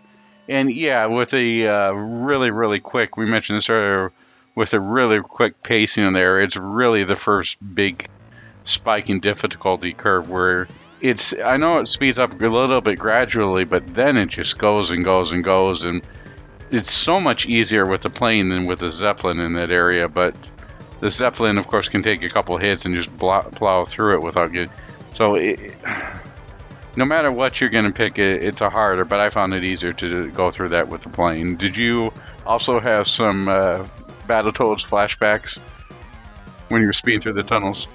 A little bit, and honestly, the speed trap there in 2B was my least favorite part, and especially in the Genesis version, I felt like the rocks that you can destroy in the level when you're going through there, unless your ship is powered up, I don't even know if you can power up your ship enough to destroy those rocks to where you don't take any damage through there. And they give you enough hearts through the course of that speed trap in the sort of lulls in between the different spots there so that you can power back up. So it almost seems as though that is one of those design elements where they're giving you an opportunity to get back the life that you invariably lost because they made that so difficult to get through without taking any damage that they pretty much figure you're not going to, and so they just sort of give you the health as a way to not make it too hard to beat the boss after that. And so I felt like that was kind of a cheap way of doing it. Yeah, that was more of a call on why people might think this was a little bit more of a Euro shmup design along with the life bar. Yeah. Gollum also said, one thing that bugged me, I'm pretty sure homing missiles only sustain one hit, but shooting them doesn't always kill them. I feel like my bullets must move so fast that their hitboxes skip over some homing missiles, as if there's a safe spot between my shot on one frame and the next frame. And this is something that we didn't really mention, but there are a handful of enemies in the game, these small floating islands, and one of the mid-bosses in, I want to say stage 3 or 4 maybe, that shoots out these small little homing missiles at you, and they can be destroyed. That's one of the enemy projectiles in the original version that can be destroyed. But yeah, it does seem like, even though it only takes one hit to take them out, it does seem as though sometimes when you're shooting at them, you're not hitting them, and so it feels like sometimes it takes 2 or 3 shots to take them out, even though in reality it's only one. Yeah, with those small hitboxes, I wonder if that sometimes has a problem with registering the hit that has been placed upon it. Yeah. We've got one here from Dingo. It is pretty straightforward, but played well on a stick. It may be a touch on the forgiving side, but seeing as my previous 1-credit clear probably took me easily Final Fantasy's worth length of time, it's nice to play something while you're still keeping you on your toes for some skillful play, and isn't a brutal grind to success for a change. Yeah, again, with this on here, it's nice that we're able to get a bit of a breather after the heartbreaking random number generator that was dealt with the 1942 arcade and the slog through the 32 stages. Yeah, I really felt like it was nice to have more of an easy victory to kind of buffer that, just because it's so difficult, especially with a couple of the more seasoned players like Gollum or Square Air, either not quite getting a 1-credit clear or not being able to pull that out during the month. When a more seasoned player like that can't accomplish that on a game like 1942, then coming to a game like this where they can get the clear much more easily and then go back and play it again on a harder difficulty or challenge themselves in a way is a nice change of pace. Yeah, it's a morale booster that everybody needed. Oh yeah. Here, again, this is one of those ones where I've heard of it before, I'd heard of Steel Empire before, and I knew of its legacy, but I hadn't actually sat down and really give it a chance. And I'm definitely thankful for our choice this month and being able to experience it with everybody on RF Gen and everybody who played along on the Shmups forum, or who just even gave it a shot because of our playthrough for the November. It's definitely raised my opinion of the game, and I don't see myself coming back to it soon, but it will definitely be one that I will, maybe on a rainy day or a day where I'm snowed in, I will definitely pop in and give it a play. Yeah, this is one of those games that I bought years and years ago. I bought my original Genesis copy probably in the late 90s when I found it cheap, and I knew it was a game that had been at least reasonably well regarded, but I didn't know that much about it other than what I had read a little bit here and there on the internet. And I also, didn't know about the Game Boy Advance release until more recently. And then, of course, when the Steam or the 3DS and the Steam releases happened, then that kind of, brought it back to the forefront. But prior to playing it during November, I hadn't played this game in years. And I remember thinking it was more difficult than probably it was, just because I was having a harder time with it. But going back to the game and actually being able to get through it so quickly, really, like you said, it was a morale booster, and certainly made me feel a little bit better about my skills as a shoot-'em-up player than a couple of the other games that we played over the course of this year so far. But yeah, I could see myself going back to this one periodically. This is one of those games where, if I'm struggling with a game or something like that, and I need something that would kind of give me that quick fix and allow me to get through it, since I've cleared this game now, it's probably one that I could pick back up and go back to and get that 1cc in relatively short order again, and in a way kind of remind myself, I'm up against a wall with this game that I'm playing, but here's this game I know I can beat, and so I can go back and beat it again and maybe get that little bit of confidence boost I need to go back to the game I'm struggling with and just kind of go for it. And so, yeah, I enjoyed this game a lot more than I thought I would. Yeah, I would call it dare I say, shmup comfort food is what I call this game. Yeah, that's not a bad way to put it. There, so can you give us a little bit of an idea of what's coming next for our December playthrough? Yeah, so as we record this, we're in the middle of December, so we're already deep in our Atari 2600 Showdown.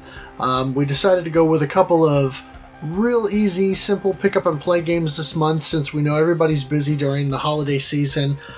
So it's a face-off between Demon Attack by iMagic and Spider Fighter by Activision. A couple of single-screen, early kind of proto-shoot-'em-ups that sort of take that Space Invaders, Galaxian, Phoenix, Galaga formula, and each game kind of puts their own spin on it. And I know for me personally, I've been having a lot of fun with these games. They're both kind of old favorites from childhood, because I had a next-door neighbor with a 2600, and he had both of these games, and we used to play them all the time. So I've enjoyed my time with them so far this month. And then coming up in January, we are kicking off the Shmup Club for 2019 in a major way, because we are going to be playing Lightning Force, aka Thunder Force 4. As I've mentioned on this podcast and pretty much all over the internet, Thunder Force 4 is my favorite shoot-'em-up of all time, or Lightning Force. My favorite shmup ever. And so I am very excited about January, looking very forward to going back to the game, especially now that not only do I still have my original Genesis copy from childhood, but it is now available as a digital title on the Nintendo Switch, and that is a conversion via the Sega Ages line by M2, and they have done some pretty cool stuff with it, such as patching in the functionality that was in the Saturn version, where you can play all of Thunder Force 4 using the ship from Thunder Force 3. So it changes the game somewhat. And so I'm looking forward to diving back into that one and putting a bunch more time into my favorite shoot 'em up, and then probably having a way too long episode about the game in February then, so I can gush about it and talk about it, because I just love that game so much. Just hearing the name Lightning Force or Thunder Force 4, I've already got Metal Squad stuck in my head. Oh, I know. It's so good. That soundtrack is just too good. But we'll talk about that when we podcast about that particular game. So that's all we have for you this time. We want to give some shout-outs, of course, to Sir Flash of Studio Mudprints and Bullet Heaven for designing the logo for our podcast. Speaking of which, as I mentioned last time, we have shirts. I'll have a link in on the podcast page and in the description there, so that you can go and buy shirts from Redbubble to help support the podcast, and just so you can kind of rep the podcast wherever you go. Thanks to Kogasu for the intro and outro music, and thanks to rfgeneration.com and to the Playcast. Make sure you go check out their podcast as well, and their monthly playthrough.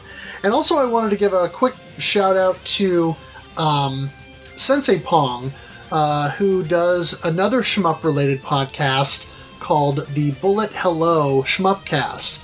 And he's started that up here within the last few months, and it's something I've just discovered recently and started listening to. And on his most recent episode from kind of the beginning of December, he gave us a shout-out, and within the first 10 minutes of his podcast said he had found our podcast and liked it, and so definitely you should go check that out as well. And he's got a very laid-back, kind of casual style, just sort of real conversational, but fun to listen to, and he's kind of got a little bit of a sense of humor, and so it's a real easy podcast to kind of throw on while you're working or doing stuff around the house or what have you. So check that out, Bullet Hello Shmupcast. And most of you already know, of course, but also check out the Electric Underground podcast with Mark MSX. A little bit more of a hardcore shmup-focused podcast, but definitely good stuff, so make sure you check those out. Anything else that you wanted to add or shout out? No, that would be it. I'd like to thank you for listening and hope you enjoyed. All right. Thank you all so much, and we will see you next month. Goodbye.